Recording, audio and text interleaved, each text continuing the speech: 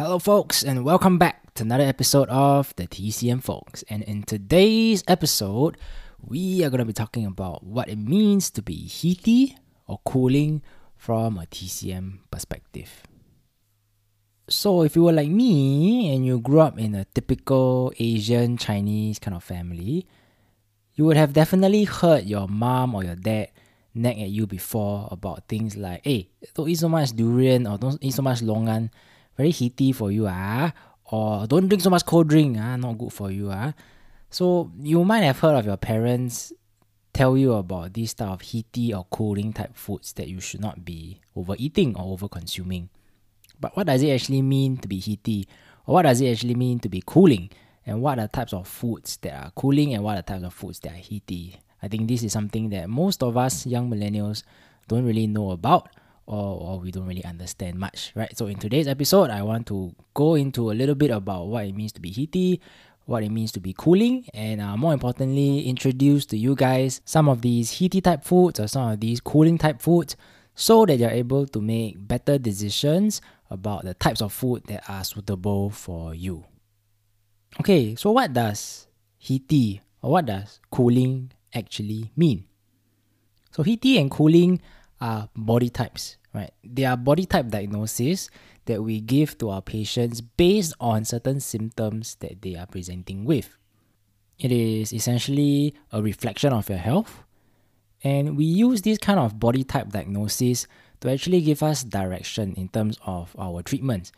Right, so for example, if we know that you're heaty, we then maybe will give you some cooling herbs to help you purge the heat. Or if let's say you're a little bit cold, we might give you some herbs that are a little bit more heaty in nature to help warm up the body. So heaty and cooling, these are two very commonly seen body types. But these are two out of many body types that can actually be present. Right? You have other body types like maybe you have energy stagnation or you have energy deficiency or you have too much water retention in the body. So there are many body types in the TCM world, and heaty and cooling are two of these body types. Okay, so now that we know heaty and cooling are body types, how does being heaty or how does being cooling come about in the first place? So TCM is all about balance, right? All about yin and yang, right? All about complementary but opposing forces that are living in harmony with each other. So the balance of yin and yang energies in our body is essentially what gives rise to a heaty body type or a cooling type body. So yang energy, you can simply understand it as the more active kind of energy. So that would mean things like your fire, your brightness, your heat. While yin energy, on the other hand, is the complete opposite of yang. So it refers to things like darkness, things like slowness, quietness, and your core energy. So how heatiness and cooling comes about is basically because of an imbalance of these yin and yang energies.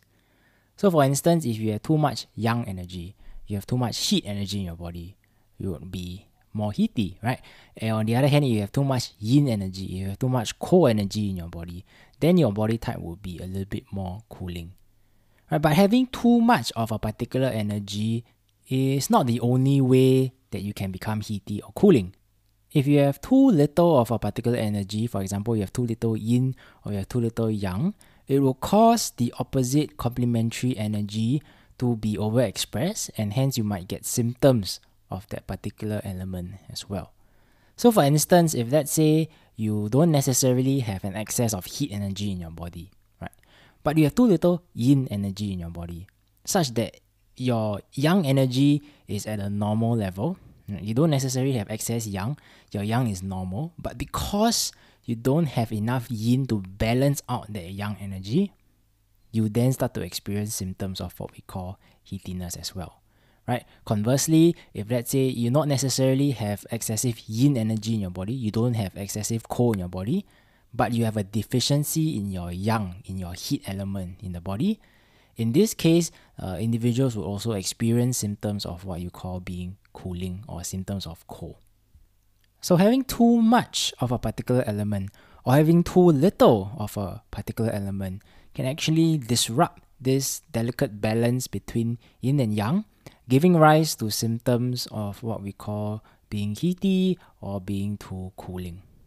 And while there are differences between the symptoms of, for instance, having excess heat versus deficient heat, or having excess cold versus deficient cold, for simplicity's sake, I won't go too much into the detail of what these differences are, but rather to maybe introduce to you guys some of the basic symptoms to help you identify whether or not you do have some of these heaty symptoms or you do have some of the cooling symptoms in the first place. Right, so being heaty, what are some of the symptoms of being heaty entail? Right, so being heaty, the most common symptoms include things like, for example, you have problem sleeping, you have restlessness, you have increased thirst, you have sore throat, mouth ulcers. For individuals who are prone to acne, you might get outbreaks. You tend to favor cold water, cold drinks, cold food. You prefer air-conditioned environments. You tend to have constipation. Your urine is a bit more yellowish. You tend to have either hot flushes or night sweats. Sometimes you have warm hands and feet. So all these are symptoms of what we call heatiness. And if you have some or a couple of these symptoms, it may be an indication that you actually are a little bit more heaty in your body. On the other hand, we have the body type of being too cooling or having too much cold in your body. And some of the symptoms of a body type that is a little bit more cooling include things like pale face color, cold hands and feet, you have loose stools or diarrhea, stomach pain, you don't like cold environments, you prefer warm environments, you prefer to drink warm water instead of cold water, you have very clear, frequent urination, or you suffer from lethargy or some kind of chronic fatigue. So if you have some of these symptoms, you may be actually experiencing what we call a cooling body type, or your body type is a little bit more cold. So now that we know what is a heaty type body and what is a cooling type body, if let's say we identify with any of these body types, what then should we do, or what can we actually consume to actually help our condition? Right, so if you have a more heaty type body, what I would recommend is to take some foods that are a little bit more cooling in nature to counter this heatiness, as well as to obviously avoid foods that are heaty in nature. So what are some cooling type foods that we can consume if you have a heaty type body? So desserts, for instance, that are very cooling include things like your tau hui, your chin chow grass jelly, green bean soup. So all these are very cooling in nature, right? Other things like your tea, coconut juice, water chestnut, sugar cane, your Oden Landia water. I'm sure you have seen the 白花石荽 Cao drink, that weird tasting drink, right? Vegetables that are cooling, things like your tofu, your 莲藕 lotus root, bitter gourd, spinach, watercress. Fruits that are cooling include things like watermelon, papaya, pineapple, dragon fruit, honeydew. Seafood also got cooling type seafood. Things like your crab, your raw fish, sashimi, all these are cooling. And your meat, right? Meat types like your pork, your duck, your frog. Why we say pork, duck, frog is cooling, quite interesting, is because, the pig walk very slow, right? So it's more like sort of like an yin energy kind of animal, right? And then duck and frog, where do they live? They live most of their lives in water. So water is also related to yin energy. So that's why we say they are a little bit more cooling. So as I've mentioned above, you can have excessive heat, but you can also have deficient heat. Excessive heat is when you have too much heat energy. Deficient heat is when you have not enough yin energy to counter the normal level of heat energy. Right? So some of the foods that can actually help to boost your yin energy also include things like your goji berries, your red dates, your Chinese yam, your shanyao, your Ophiophorgan tuber, which is your maitong, your lily bulb. So all these foods like goji berry, red dates, Chinese yam, and lily bulb, they can also help to deal with heatiness by improving or increasing the level of yin energy that we have. And for all these foods that I mentioned, a point to note that cooling does not mean that these foods has to be consumed cold or chilled. Right? So drinks like tea, desserts like your green bean soup, for instance, or your tau hui, your beancurd, all these can be taken warm while still retaining its cooling property. Right? And just because you have a heaty type body, or you think you have a heaty type body, doesn't give you free rein to actually eat all the cooling foods that you can, right? So as with everything, consume these foods in moderation. Reason being that cooling foods tend to place a burden on our digestive system, right? So you might have, for instance, constipation, but if you eat too much watermelon, for instance, watermelon, sashimi, cold teas, cold drinks, all these put a heavy burden on our digestive system. And over time, it will weaken our digestive system. And from constipation, you might actually, progress until become diarrhea, right? If you're not careful and you over consume too much of these cooling foods, right? Also, for cooling foods in particular, try to avoid them as much as possible if you're expecting, because cooling foods cause contraction, right? Contraction of the womb, constriction of blood vessels, and this is not ideal, especially for women who are pregnant or expecting. Also, avoid these cooling foods if you experience symptoms of a weak digestive system, right? Like what I mentioned, cooling foods place a burden on our gut, our digestive system. If you already have a weak digestive system to begin with, so what does this mean? You may have symptoms like poor appetite, stomach pain, you bloat very easily, you have a lot of bloating, or you have diarrhea, loose stools, cold hands and feet. So all these are symptoms that you have more or less a weaker kind of digestive system, and you should probably avoid these cooling foods, right? Even though you may have the symptoms of heatiness. So then you might ask, hey, what should I do then if I have symptoms of heatiness, but I also have a weak digestive system that prevents me from taking cooling kind of foods? If that is the case, then I would maybe suggest that you go and visit a TCM physician who would be better able to advise you based on your current symptoms in terms of the type of medication you should take, the type of treatments you should do, or the types of food that are more suitable for your body type.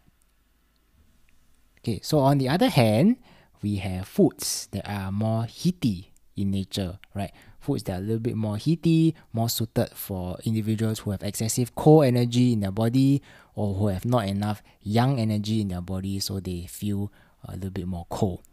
So some of these foods include things like your red bean soup, right? So green bean soup is cooling, but red bean soup is heaty, right? So green is cooling, and then red is a little bit more heaty. If you're talking about drinks, you have things like your ginger tea. Ginger tea is very good for those who have a weak digestive system, like you have bloating, you have stomach pain. Ginger tea is very good for that.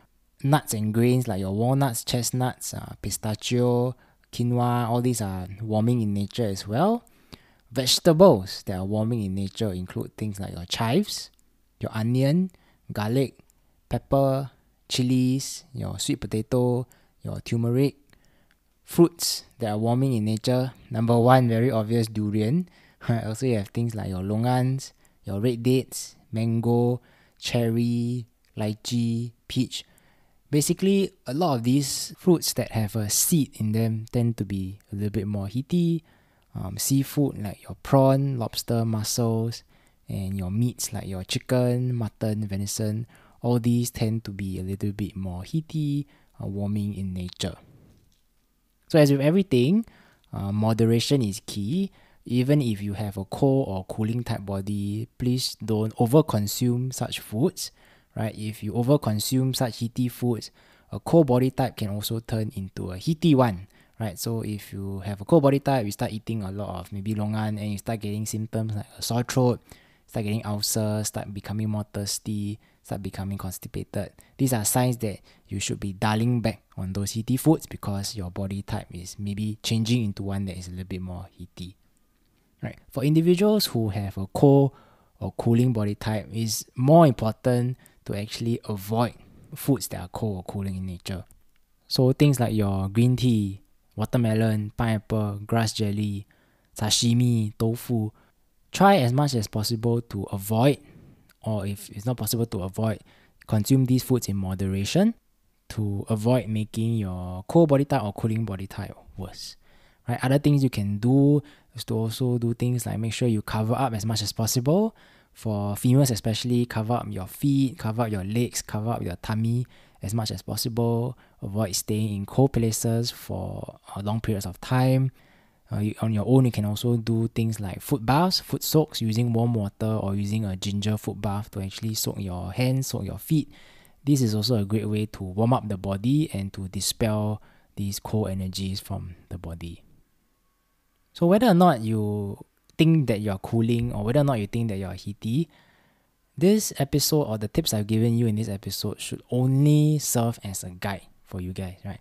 It's not meant to be taken as professional medical advice, and it should not be used for you to self-diagnose or anything like that. It can be used to help you make better decisions about the food that you eat in relation to your body type. But if anything seems serious, or if you're unsure about anything regarding your condition, please go and visit your medical professional, be it a Western doctor or a TCM, where the treatments that we give you guys will be definitely more tailored, more customized to your specific condition, and there we will be better able to advise you on the things that you should and should not be doing. So I hope you guys learned something today. As usual, if you like what you hear, you can follow us on Instagram at the TCM Folks, and I'll see you guys on the next episode.